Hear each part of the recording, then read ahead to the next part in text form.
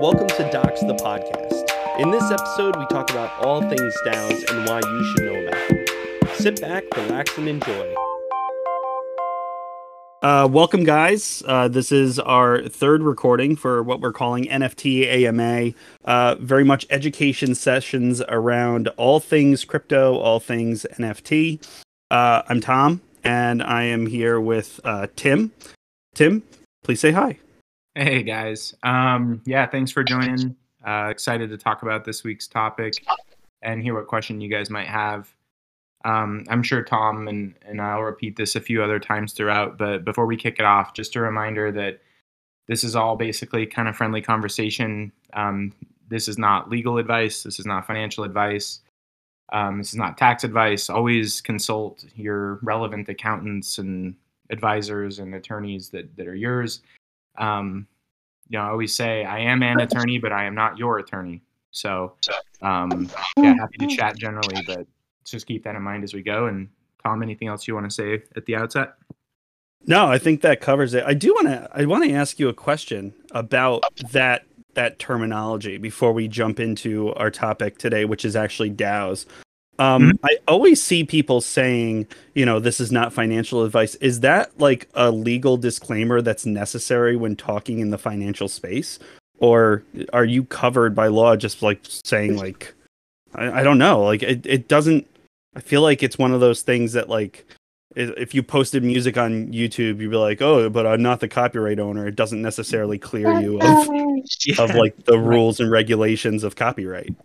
Right. So there's a couple of things at play. And for those of you out there, this isn't legal advice either.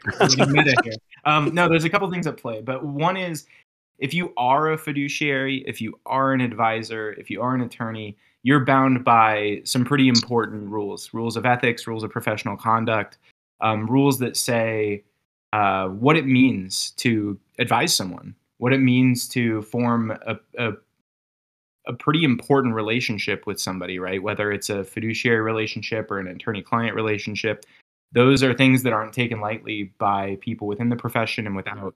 And so really those disclaimers, I think, are often used by, they're used by people who have these responsibilities and powers.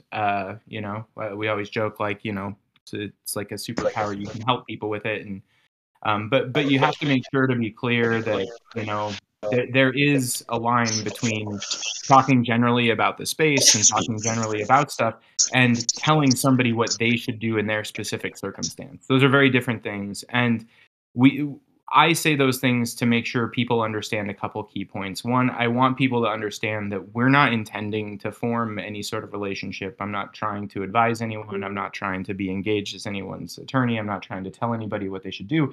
But it's also to let them know that the stuff that we're talking about shouldn't be given that weight because it's not being given out with any real analysis or thought to their specific circumstances. So just like, this might, I use way too many analogies, but if you go on WebMD and type in 10 things, right, it's always cancer, right? But it's because that's not applied to you, right? You wouldn't get medical advice from, WebMD because it's not personalized and tailored to your specific facts and circumstances in your body, right? Similarly here, the things that people talk about, if they say, hey, I think this is going to be a hot token and I'm going to put $10,000 into it. If you don't remind people that just because you're doing that and it's appropriate for you, it may not be for them, then people may hear that and give that more credence than you want them to and may act on that. And maybe for everyday folks, it's not a big deal. But if you have a professional license, you like to take that stuff seriously and make sure that you make it clear that none of this should be relied on for your circumstance because every single circumstance is different. Very, very well put. There was so much a very Tim answer where I was like, I figured it would be like a one-off, be like, yeah, no, it's something that's necessary moving forward, so just do it. But like the in-depth, I appreciate it, man. So cool. Thank you. I will keep doing it.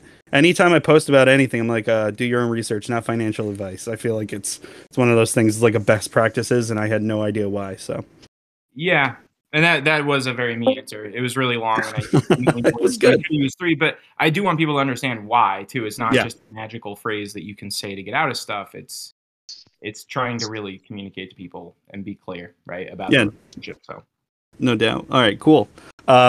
Great, awesome. Thanks for clearing that up for me. But let's jump right into our topic at hand for this session. Like I mentioned, we're going to be talking about DAOs. I'm fairly new to DAOs. I'm currently a part of one. I had no idea what it was moving forward. I thought I was buying just an NFT. Turns out I'm part of I don't know, like a fractionalized delegation. So, Tim, if you want to be a little bit more specific in what DAOs are, what they are meant for, how they can be used, just so everybody kind of has like a basic overview of what we're going to be talking about, then we can start kind of breaking down the topic at hand and asking questions about it and getting some conversation rolling. yeah, absolutely. And we want this to be community driven and community focused. So anybody feel free to queue up a question anytime or even jump in. But I think what I'd start with is talking about, at a really high level, what a DAO perhaps perhaps is at a technical or academic level, and then maybe also just talking about what it is in a practical and real world way. Because at a high level, a DAO, decentralized autonomous organization, or what DAO stands for or stood for originally, and that was meant to refer to an organization whose governance and actions were governed by self-executing smart contracts. So the ownership and governance was decentralized across the participating network, and it was autonomous in the sense that there were triggers built into smart contracts, and self-executing breach-proof contracts governed some decision making and what to do if proposals passed or didn't pass. And so that's sort of how that concept of a decentralized, autonomously managed governance structure would be deployed. What we're seeing, so that's sort of what it is at an academic level, at a very high level. What's happening though is the term is pretty much becoming a ubiquitous term for a either blockchain native or blockchain friendly or token friendly community, right? Whether or not that community is actually got autonomous governance procedures, and whether or not there's any true decentralized ownership of an underlying organization, a DAO now just sort of refers to a blockchain native community. And so there are some folks who, and admittedly I have been one at times, who tend to try to use the word deliberately to refer to true, what maybe I would call a true DAO, but I don't mean that to diminish any other organizations or groups.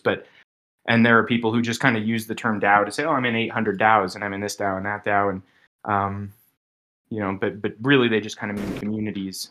Why it's everywhere, I think, is because frankly, I just think it's the next trend at the moment. I think it's going to have a moment just like NFTs had a moment last year. NFT became one of the most searched, words, I guess if you call it a word, was word of the year last year. I think DAOs are going to have very much a similar moment this year. Yeah, no doubt. I feel the same way. Cool. In my brief research of DAOs for this conversation, a lot of info came up about DAOs being registered as LLCs. Is that still the case moving forward with DAOs that you think we're seeing all over the place now, or are, like you said, the word DAO or the abbreviation of DAO being decentralized autonomous organization, just kind of picking up that terminology and then using it freely now, like they're readapting the word? Yeah, I think there's a little bit of that, right? And we don't have to get into whether language should be proscriptive or descriptive. That is, Sure. Whether we should have it mean what we say it means, or whether we should use the word the way it's used, and it means how we use it, right? So that aside, I think what you're describing is sort of what's happening. People are using the term freely. It's taking on kind of a new life and meaning which is less technical and perhaps just more community, which is exciting. In terms of, you mentioned DAOs being registered as LLCs, that's an interesting concept. So there are kind of three immediate things that brings up that are maybe good jumping off points for questions. And don't worry, if nobody asks questions, I can keep talking all day, guys. So spare yourself maybe and raise your hand. No, I'm just kidding. So the first is if a DAO is truly a DAO, and that is to say it's a group of people who, let's say, have a treasury that has NFTs and tokens in it, and those people vote on what to do with those tokens, and they're trying to use those tokens to make more tokens, i.e. make a profit, then what you have is a group of people who are working together through combined effort to generate profits that they're going to share. And they have proportional rights to those profits, and they have proportional decision-making authority and voting authority. And without any formal organization on file, that starts to look an awful lot like what's referred to as kind of a general partnership. Starts to look like you and a buddy going into start any business together without anything in writing and starting to carry on a business together for profit. And the reason that can be concerning is because general partnerships notably don't have limited liability, meaning that in a partnership like that, you're liable for the actions of your partners. And you are all kind of on the same hooks, and you can have personal liability. All those issues are what kind of spurred on a lot of the adoption of, and even partly the creation of an LLC, a limited liability company, back in, I think, the 1970s. But so what you have is we have this kind of new organizational form that is out there. Some people are using it to try to make profit. Some people are using it to try and drive decision making and generate returns. Other people are using it so people can vote on what color to make a, avatar, right? It's not a big deal. It's just kind of a community input device. There's similar problems here that kind of, you see mirrored in other parts of Web3, which is that it can really be pretty much anything the architects want it to be. So it's very hard to define. Just the same way that some NFTs can be securities and others can't.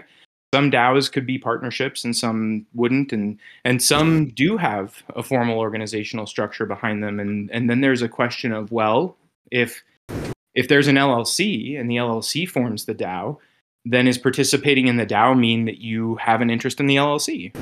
Probably not, right? But maybe, like, it just gets really vague. The same way that certain attributes that some tokens might have start to break down as you really start asking questions and analyzing them. So I think they're still very early, but a lot of the issues to me revolve around, okay, what is this really? Just like we talked about when we were talking about NFTs, right? It's, what is this actually doing? Are we a group of people controlling a wallet that we're deciding to vote on funding things, and then we're going to maybe generate a profit, and if the profit comes back, we're all going to share it? To me, that's very different than I bought an NFT and now I get to vote on what song the band's going to play at a live concert in the Sandbox, right? That's a very different thing. So yeah, no, that's a great dissection of it. We did talk briefly about DAOs in the past, and we were talking about legalities between owners, the fractionalized owners within DAOs, where if somebody owns something, they are you as a cohesive, like a group of people within that DAO, all share the same responsibilities or liabilities. Is that only if the DAO is registered as an LLC, or is that for all functioning DAOs that we're currently seeing?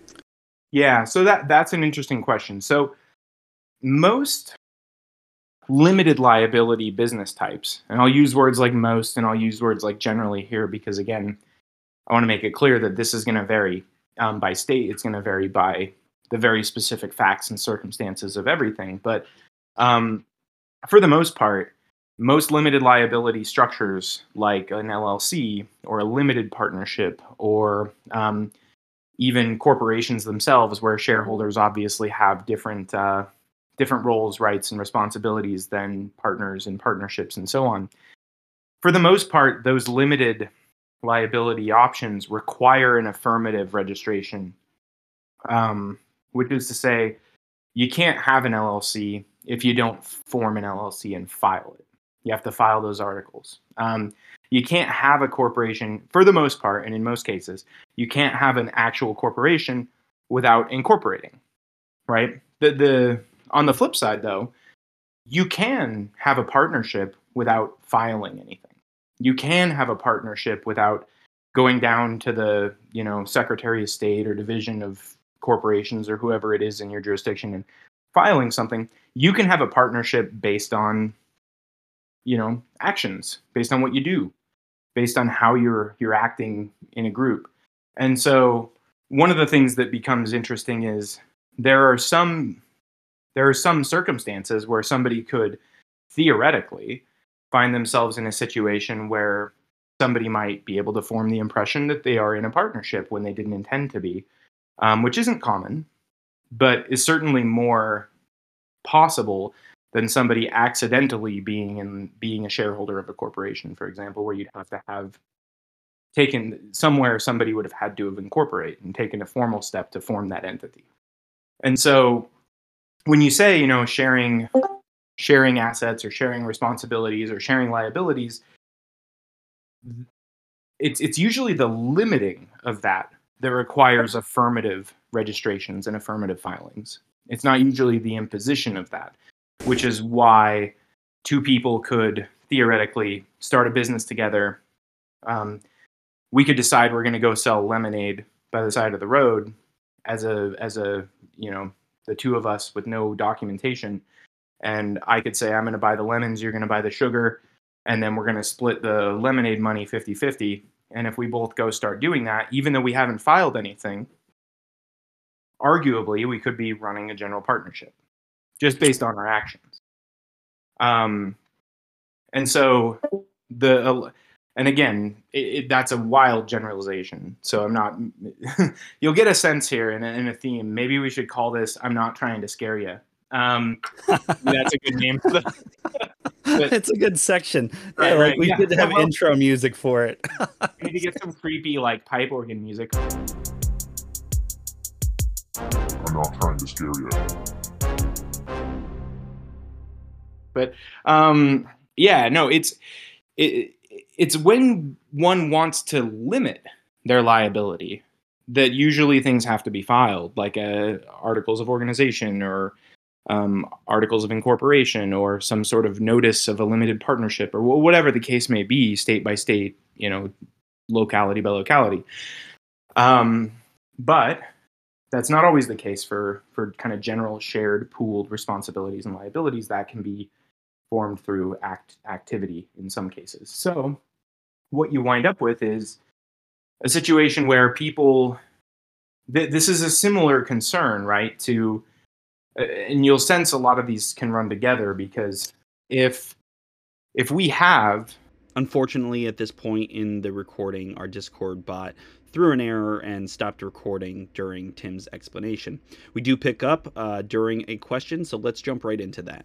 My question is, if the DAO becomes an LLC in this instance, does it cease to be a DAO because then it's no longer a decentralized autonomous organization? I love the question. Does that ruin the definition of a DAO? Right. I love this question, and I'll tell you why. Because it does. It takes us back to what we talked about before. What is a DAO?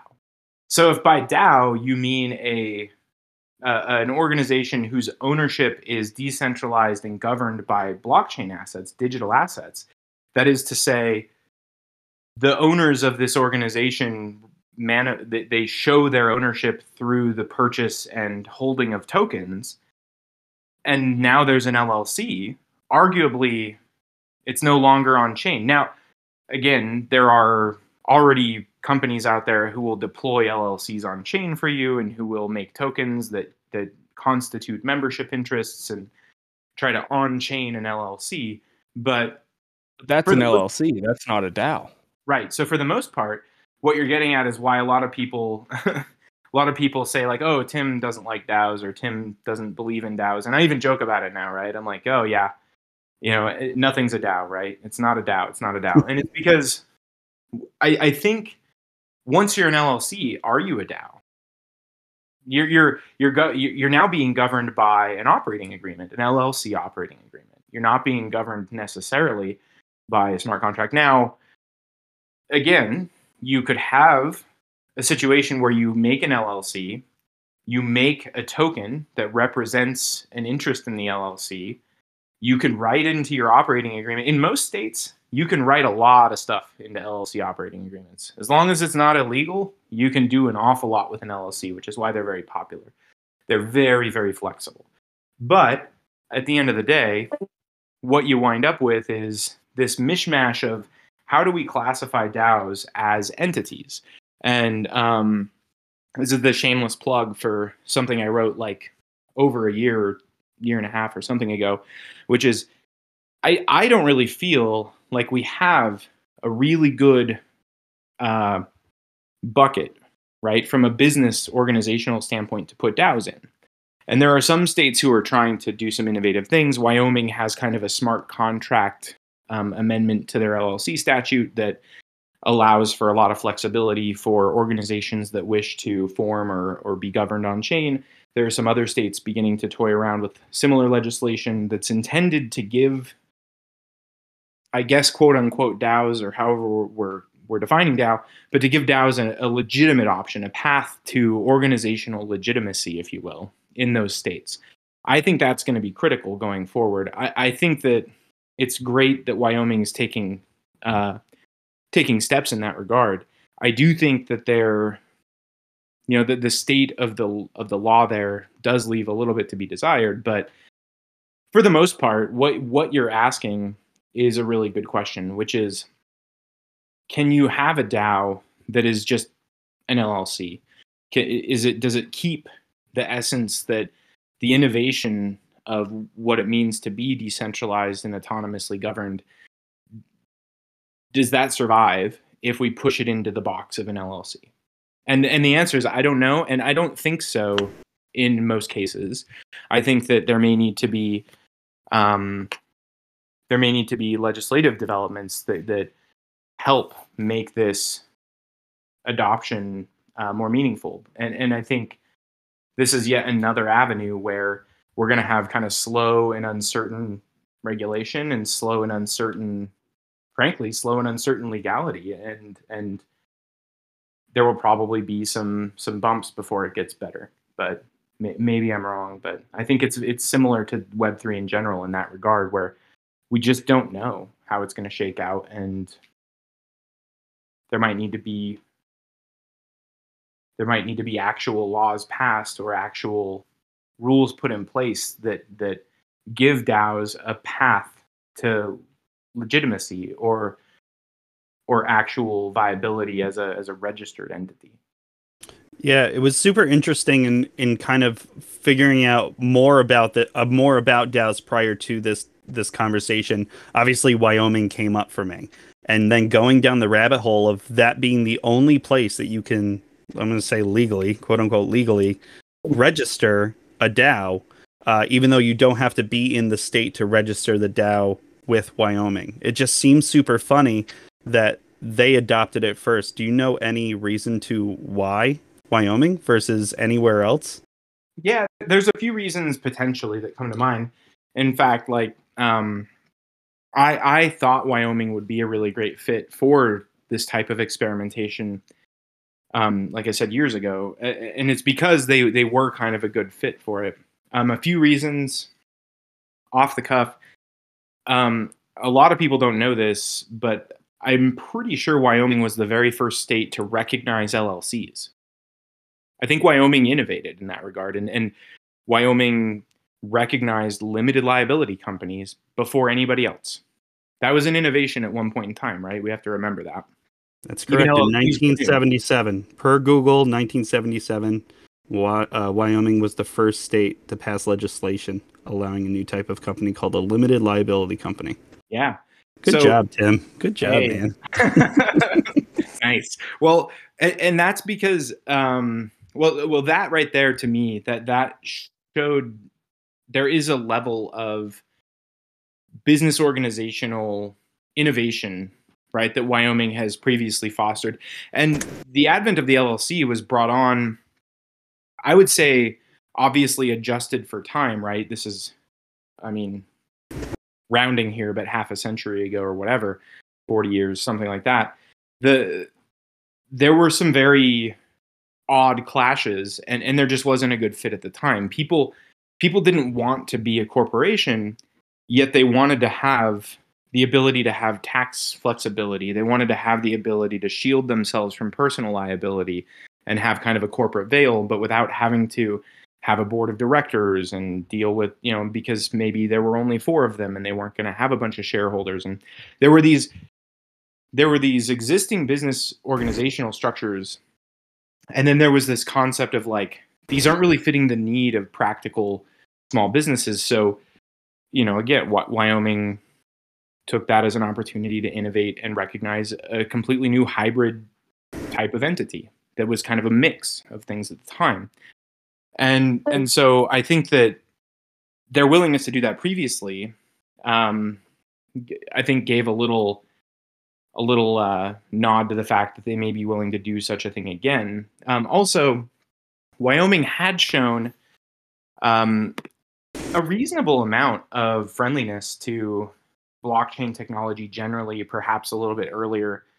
And I don't want to undercut anybody else. I mean, there were a lot of advocates, right, nationally and globally, but Wyoming was trying to find a way to allow people to store records on a blockchain, for corporate purposes. I think even before they adopted the smart contract amendment to their LLC statute, and they also were they were involved in some fairly innovative stuff. Oh gosh, Google, help me out here. Is it still Avanti Financial? I feel like they might have changed their name. But there was I don't want to get this wrong. I don't know if it was the first, but it was a very early chartered bank that was going to use crypto and be kind of tied into the crypto world. Custodia Bank? Yeah, that might be it. Yeah, like I said, I do recall that they changed their name recently, and so I feel bad I can't call it. But yeah, it was in February. So yeah, so there was a group. Caitlin Long, I think, she's a great advocate for the space. She was a driving force behind Custodia. I'll say it right now, but which was previously Avanti, and her presence up there, hosting hackathons and trying to help push for this change in adoption, I think was also a factor.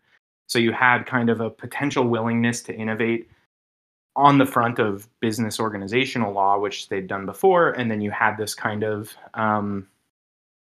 willingness to innovate from a kind of infrastructural banking standpoint, and then you had fantastic, smart people up there who were helping push for that change and connecting themselves with educational institutions and supporting the community. And I think all of that kind of culminated in some favorable legislative movement, right? I think that's kind of how the game is played. So when the question is like, well, why did Wyoming do that? I think it's many different reasons, but I think all those things probably played a factor. Awesome. Very cool. I want to take the opportunity to let you guys know if you have any questions or you want to bring something up about DAOs, open forum, unmute your mic. We'll just get the conversation moving and rolling. So I'll give you guys a second to think of it if you want, and then we can kind of take this in a direction that you guys want to see it go with discussion in DAO. Man, we scared somebody away when you said open forum. I know. They're like, oh, not for me. You're not about Craig again. No, it wasn't Craig. Craig's still here. Yeah, get out of here, Craig. So, Tim, let me ask you this. When it comes to the governance of like a business or a business model, is it a cheaper option to go the route of a registered DAO than it would be going the route of an LLC? Or you're not protected in regards to having limited liability without getting an LLC? Yeah, I think that's a complex question because the cost of something, right? And you bring this up when you even mention protection at the end. The cost of something is not as simple always as like a filing fee, right? The cost is what are the actual costs of carrying on an operation in a certain way. So I would say that I imagine the filing fee to organize under Wyoming's broader statute, right, than exists most places, is probably comparable. It's to, very cheap. It's like $100 for the filing and then $60 a year for the records. And that seems pretty on par with forming an LLC in several states. I mean, not everywhere, but some states try to get a lot more revenue from things like that than others. But, you know, filing an LLC for, you know, 100 and something bucks, couple $100, that's, you know, that's the case in many states. So the question of like, what's cheaper? Well, is it cheaper to not pay any filing fee and call yourself a DAO? Well, I mean, you're saving the $160, but are you exposing yourself to risk? Yeah, right? And liability for sure.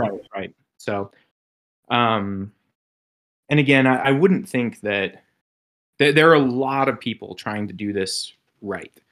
There are a lot of people trying to find ways, I guess, to put it bluntly, to fit a square peg in a round hole. There are some groups experimenting with certain co-op registration laws, where you can have like a cooperative style entity that is owned by the cooperators and owned by the participants. Some feel that better suits a DAO than even an LLC structure, but not every state offers the right type or robust enough co-op organizational models. And so you have some people going to states with very favorable co-op structures and trying to experiment with those. Then there's, as with anything in the space, there's a lot of additional terminology being thrown around. I've heard the term wrapped DAOs.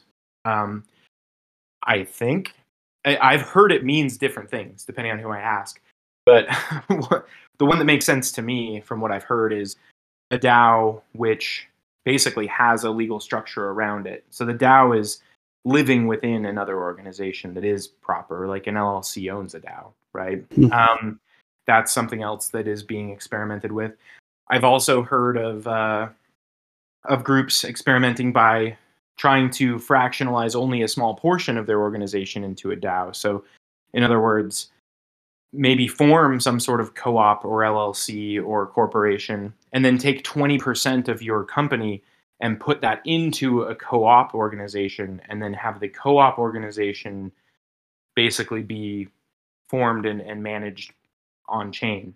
So you have a company that took a portion of its cap table, put that into another form, and then that form is what they tried to turn into a DAO. So the DAO is still not governing the actual parent, I guess you could say parent entity, but is backed by some actual structure, right? So there's all this innovation going on, and there's people trying to find the right way to make it work. I think another great fundamental question here is, the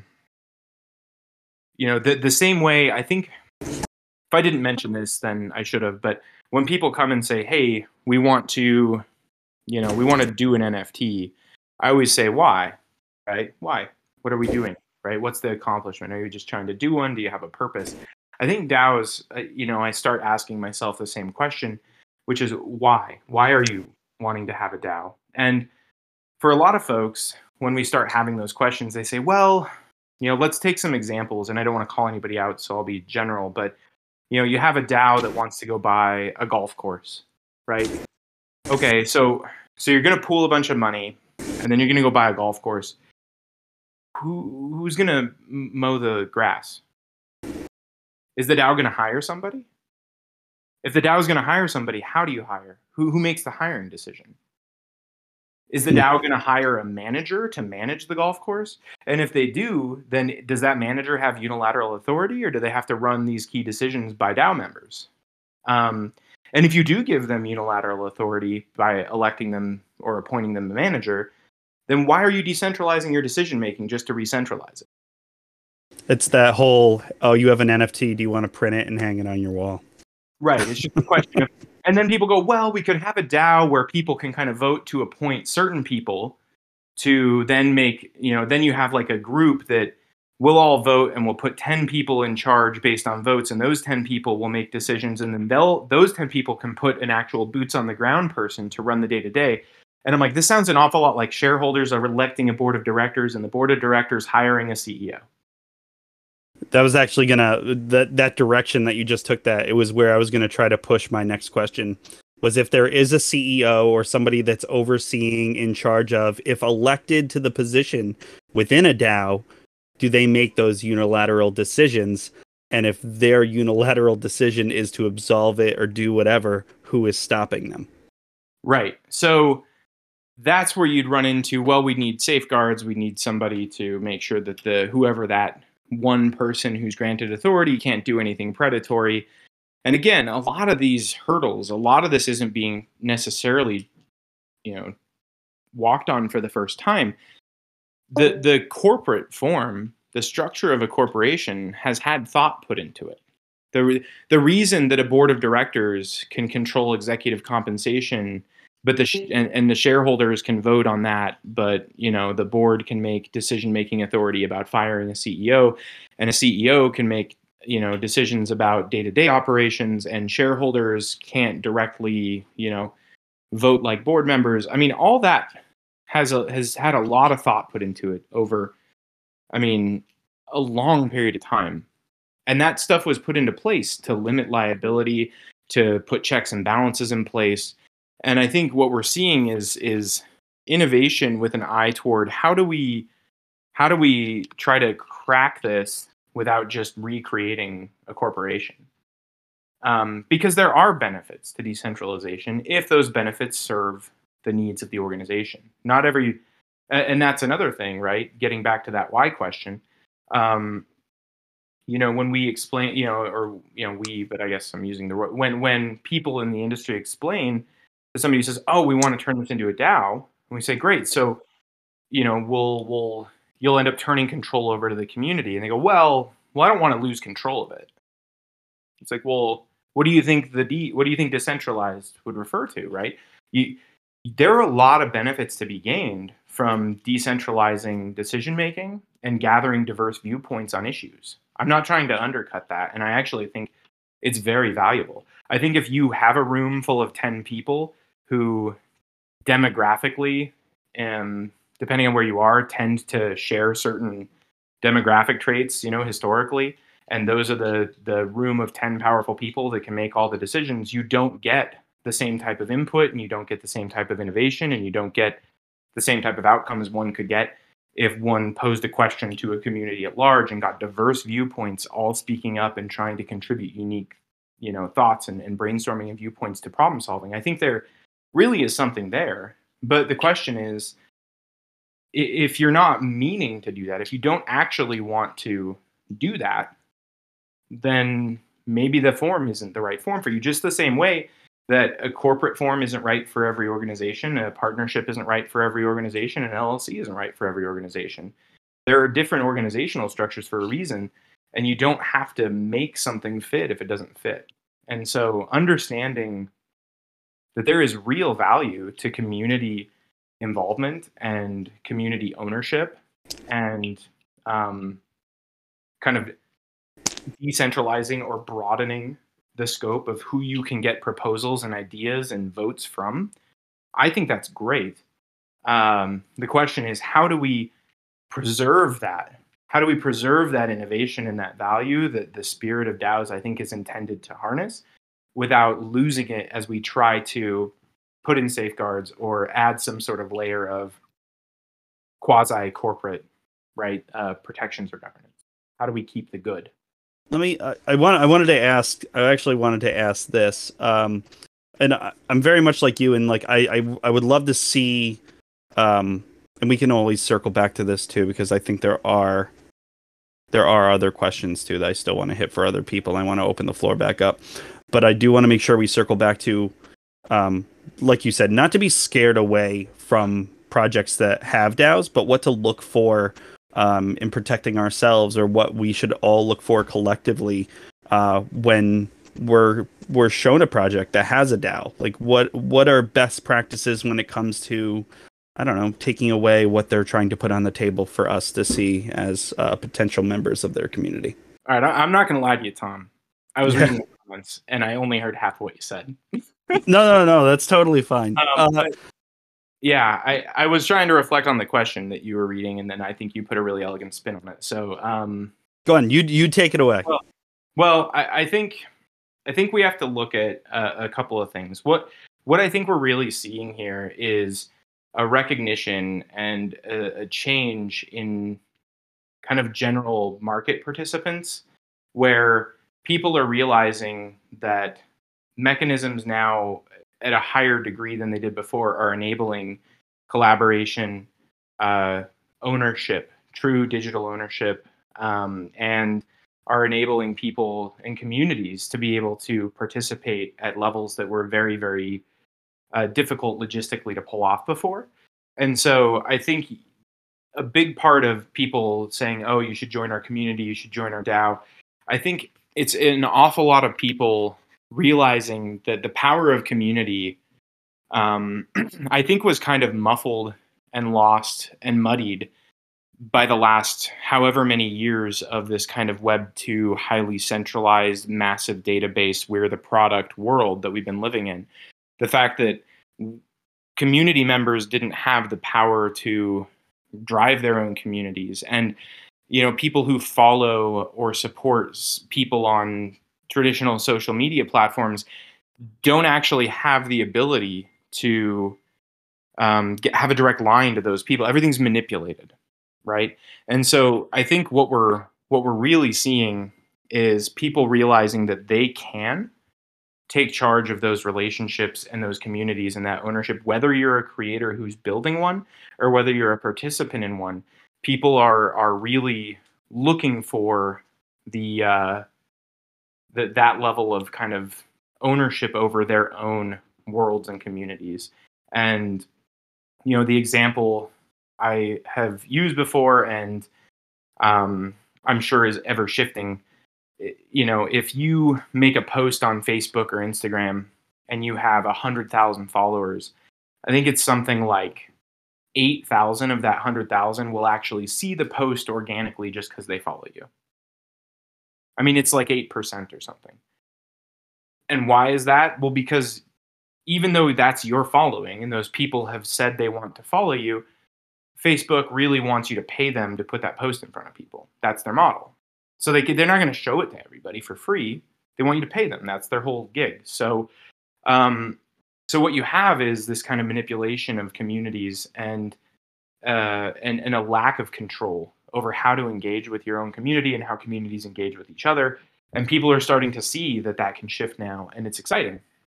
And people want to do it, and people want to have communities that are, whether they call it a DAO or they call it a community or they call it an NFT group, NFT project, whatever you want to call it.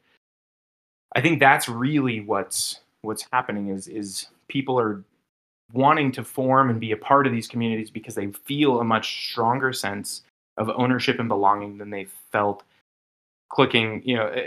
Put it to you this way, and then I'll let somebody else chime in with a question, hopefully. But if you could click follow next to, I don't know, who do the kids like these days? You can click follow next to a celebrity. That shows you. No, you can't. No, can't let you off the hook. Come on, you got to name somebody. All right.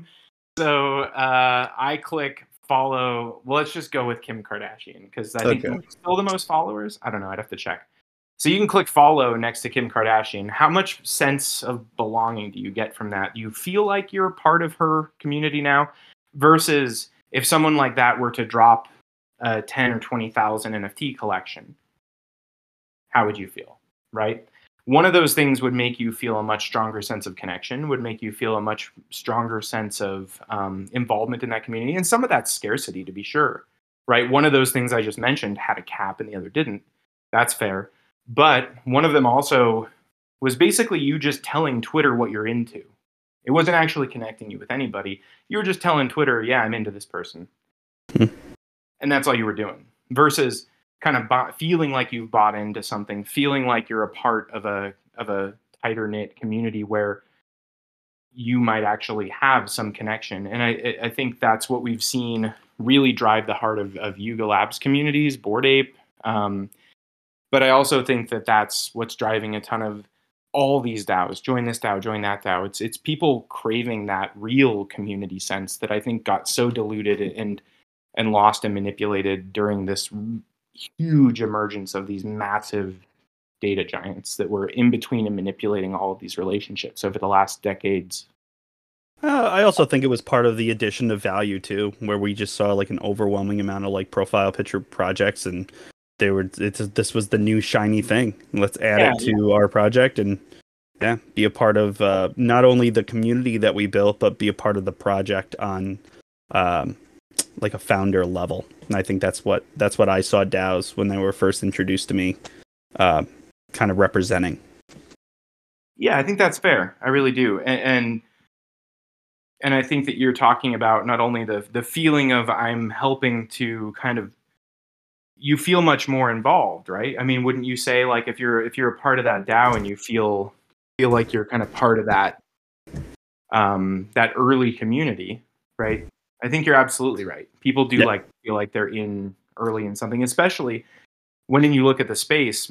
There's a lot of FOMO generally, right? And people going, oh man, you know, I mean, gosh, has it been a year or a little longer for, you know, Bored Apes, what, 1000x return, right? Yeah. I mean, that hasn't been that long, but at the same time, you know, it's going to be harder for people to recreate that. I think as well than some people might think. It's funny is I think about that quite a bit, and I think it would just take a core group of people. Could you imagine if there was a project that a bunch of A-list celebrities just aped into, how that would change the floor? Debatably, like, they have the control still in pop culture, even in a decentralized, you know, place. So I think we'll see it again, and I think you'll see it from influencers before you see it from celebrities. But I do see it probably within the next 2 years that you'll see another Bored Ape kind of come up for sure. Yeah, I don't think you're wrong or crazy to think that. I think there's got to be more. We are early. There aren't a ton of people in, and I mean, obviously, as the space matures, there's going to be a lot more people entering the space, which is going to be a lot more demand. And so, no, there's going to have to be more communities like that. The question, the things that start popping up in the back of my mind are, you know, how fair would it be though if all those celebrities knew they were going to do that and talked about it? Oh, exactly. Right. And what about the people they told, or the people that might have heard from somebody who heard from somebody who heard from a Telegram group? And how do you make sure that things like that, if they do happen again, don't happen in a way that's discouraging or unhealthy for the space, or, you know, maybe even less than on the up and up, right? You know, that would be something that I would be concerned about. You shouldn't, in order to land something like that and be part of a really winning community, you shouldn't have to have access to information other people don't have. And so I think that communities who grow organically and have strong communities will see that value come over time steadily. And I think that's probably more sustainable. And there are great communities. I mean, we're talking right now, right? This is a very community focused group with good vision and good access to great stuff. And I think that's what, now we're getting back to last week, right? But a lot of this ties together. Just picking good communities and being active in them, right, is probably the best way to go. I see, looks like earlier somebody was at JT asking about, you know, not everybody's business minded, and talking about DAOs and how, and maybe I'm misinterpreting the question, but not everyone's business minded, yet a DAO offers that opportunity. I'd personally rather throw my money at someone that's an expert than let people vote. Yeah, I think that's a good point. I think it's a fair counterpoint to what I said earlier about decentralizing decision making, and that there can be some great value to come of that. But I also think there's something to this comment, which is you don't want every decision necessarily being made that way. It can be operationally exhaustive, and you have to start drawing lines somewhere, right? If you have 100 people, do you need a majority to agree on a tweet you want to tweet, right? I mean, that seems like you'd grind to a halt pretty quickly. And I do want to flip that comment a bit too when you say not everybody's business minded.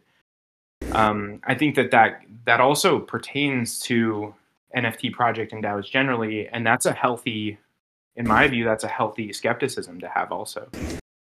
Is who's running this thing, and do they have some business acumen? Because it is effectively, I mean, it's an organization that needs to be managed, right? I think it's no different than any other NFT based project where, that DAO is only as strong as the activity that is in its membership. Right. And one thing I just want to bring up, Tim, you were talking earlier about, it's kind of almost a legal gray area. What is a security or financial instrument and what is not? And I think as that becomes clearer, there obviously has to be some concerns of those projects being delisted from something like OpenSea, as we've seen with some communities that have released tokens that are outside of the scope of the financial system. And OpenSea saw them as much of a threat that they actually didn't want to be involved, so they removed them from their platform.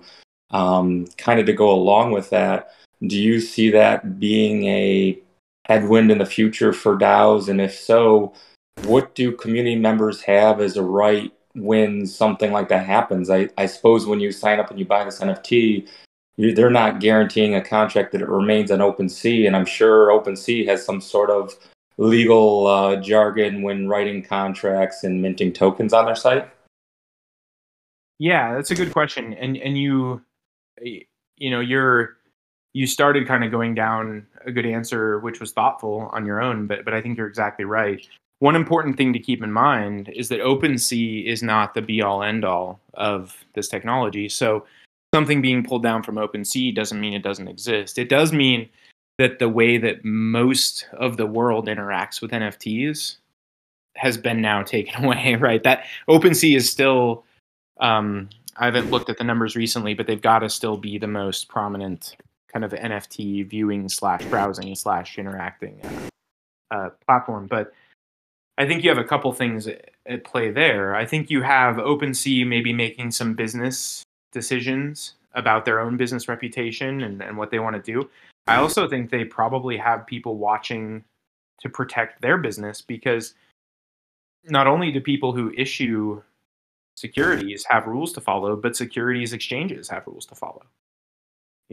So if OpenSea is not going to take precautions to either become, maybe that's, and I don't want to speculate necessarily about their roadmap or their business model, but it seems to me like they're going to have an inflection point where they have to decide whether to just not allow stuff like that, or whether they take the complete other approach and just go, yeah, we're just going to basically become an exchange where we like jump through all the hoops and we'll let you trade whatever because we're going to go out and get all these licenses. I mean, I don't know if that's presently viable, and I don't know if they would, it's their business, but you're right to identify that as a point where what's going to happen with sites like OpenSea if some of these become, and some probably already are, right? Again, saying something's a security is something that that analysis can happen anytime, right? Nobody has to flip a magic switch. Something could, and some NFTs surely already are securities if one looks at them through the right light, but others aren't. And to have platforms like OpenSea also have a completely separate potential set of regulations and responsibilities, if they're allowing those to flow through them, is a whole other concern for them. So, yeah, I was just responding to JT about how they don't want to be a financial exchange, and I assume it's because of, like you said, that legal jargon. But that's one of those things that I never understood, and it probably 100% a topic for another talk, is how that works with NFT staking, because that just seems like the definition of like a financial security to me. Right. Well, because you have some level of risk, right, for a staking system to work. You've usually got other parties who are engaged in. So to put it generally, right, in order to stake something usually means you're putting it at risk, or you're putting it somewhere where you're taking on some level of risk as an asset holder. And in exchange for that risk, you're going to receive some type of reward. Well, importantly, Like, there's usually no such thing as free money. And so one of the things that needs to be considered with a lot of these systems is the economic viability of their ecosystem. If you have a billion tokens out there and they're all sitting in somebody's wallet and there's a billion of them out there, well, if I pay 1 cent and I need to make money, how would one make money on that? Right? I'd have to sell it, and I'd have to sell it for more than I paid. Well, so they're all issued. I'm not selling it to the company that made it. I'd be selling it to somebody else. So I'd have paid 1 cent, and somebody else would say, I'll give you 10 cents. And I'd say, done. You give me 10 cents, I'll give you the token I paid 1 cent for. Well, I made 9 cents. That's great. But now that person paid 10. So how are they going to make money? Well, they're going to have to find somebody else who goes, well, I'll give you 20 cents. Well, so how is that sustainable, right? That's only sustainable if there's actual value being created and there's some sort of burn, there's some sort of scarcity dynamic, there's an incentive mechanism, there has to be some proof system, something has to be there in order to sustain that type of growth. And so I think that's why you see a lot of attention on, there are groups out there experimenting with insurance products and bonds, and groups experimenting with staking and lending, and really, really innovative and cool ideas. But we are still early. And, if anytime you're getting a yield and it sounds really high, that money is coming from somewhere, right? Has to be entering the ecosystem somehow, whether it's, a supply or demand, change. I don't want to say manipulation because that can have negative connotation. I just mean a change in supply and demand, or whether there's an injection of actual value into the ecosystem, some asset or some product, some loan, insurance, interest, whatever. But you're seeing people try to find ways to do that, right? So that these economies can be more viable and more value can be created. Thank you for that. I would still love to take a deeper look at staking and coins built in staking and how staking actual currencies or how staking NFTs are how they could potentially draw income to pay back to those people, because I still can't wrap my head around it. So. Well, sometimes it's because some of the systems aren't, I don't know, let's verb that, head wrappable, right? Sometimes that's why. Other times it's because there are a lot of different innovations happening, right? There's really no set way to do it. But yeah, that could be a great topic for a few. So when you say it that way, does that just mean they're slowly bleeding money, but we're getting some of that bled money out? Not necessarily, right? Cue the "I'm not here to scare you" music or whatever. Exactly, we're back to it. Right. But it's important, right, to look at these as what they are, and to say, okay, if let's say somebody found a mechanism to generate 1,000% yield somehow, is that going to be however they're doing that, right? Surely other people see it. This is kind of just economics, right, in general. If somebody finds value, if somebody finds a way to make 1,000% a month, that innovation will draw their attention. It will draw their competition. There will be other people vying for the same resource that was generating that value, and it'll eventually slowly become commoditized over time, and that value is going to get depleted until it's just the same, right? The question is, how do you build something, and how do you build something that's sustainable that way? Because the other side of that is, if somebody is finding a way to generate that, either they're taking high risk to get that reward. That's another, pretty traditional tenet of market, right? If you take more risk, you can get more reward, but you're taking more risk. And so I guess the best way to look at it is, if every time I flip a coin, if it's heads, you get $100, and if it's tails, you give me $100. You could, in the short run, it could look an awful lot like you're doing really well, right? If you get 3 or 4 in your favor, but eventually, right? That'll balance out. And again, now I've deviated from, economics and tokenomics to luck, and those are very different concepts. But you guys, if you've learned anything by now, is that I love to mix metaphors all the time. So it's more, it's more just trying to look at those things as 1,000% yield. How can I lose? And it's more like, right, hover on that last one for a minute. Yes. Hey, I just want to say thanks again, Tim. It's been awesome.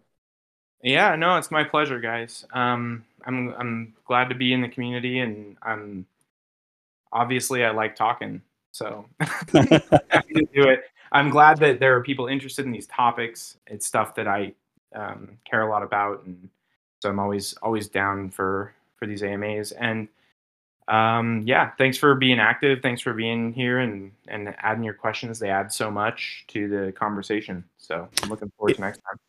Yeah, I think the education and these weird little things versus doing it yourself kind of gives us all a place and a platform to be able to just kind of bounce those weird questions that I can't just Google and have you give us some insight on it, Yeah, well, hopefully I'm at least as accurate as a blind Google. Yeah, no, you're good. Can I tell you the couple of things that I Googled that you were checking up on, you were right. So it was good. Good. I appreciate that. You would do very well on Jeopardy, is what we were saying in chat.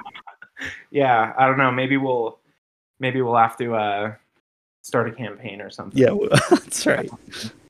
But anyway, yeah, no, thanks everybody.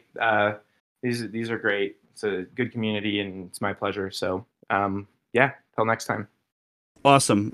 Guys, like Tim said, thank you so much for coming and hanging out. I want to give you guys a little bit of alpha for next week. So we have talked about what our topics are potentially going to be. If you like these NFT AMA sessions, definitely go into the register role section on Discord and click events. That way, when we talk or I set these up, you can get notified. So in 2 weeks, we're going to have another one of these, and the topics at hand, you guys get to vote on them. So the stuff that interests you, we want to be able to talk about, pose questions. We want you to be able to pose questions. Like I said, have this open forum dialogue about NFTs, about crypto, anything within the space. So the topics that we have or that we've chosen for you guys to kind of vote on in a DAO, no, I'm just kidding, are taxes and NFTs, rules and regulations. How can creators leverage NFTs in their business? Mainnets, why are there so many, and what's the difference between them? Gas, why does it fluctuate, and why does it vary in mainnets? And then the battle royale between ERC20, ERC721, and ERC1125. So I'll be putting that poll up probably in the small announcements for you guys to be able to vote on. And like I said, I'll tag the events crew so you guys can go in, and then whatever you pick is what we'll talk about in 2 weeks. Thanks, everybody. Till next time. Till next time, friends. We will talk to you guys soon. See you in chat. This episode of DOXXED is brought to you by Quarter Machine. Find out more at discord.gg/quartermachine and our partner, Unnamed Technology, at unnamed.technology.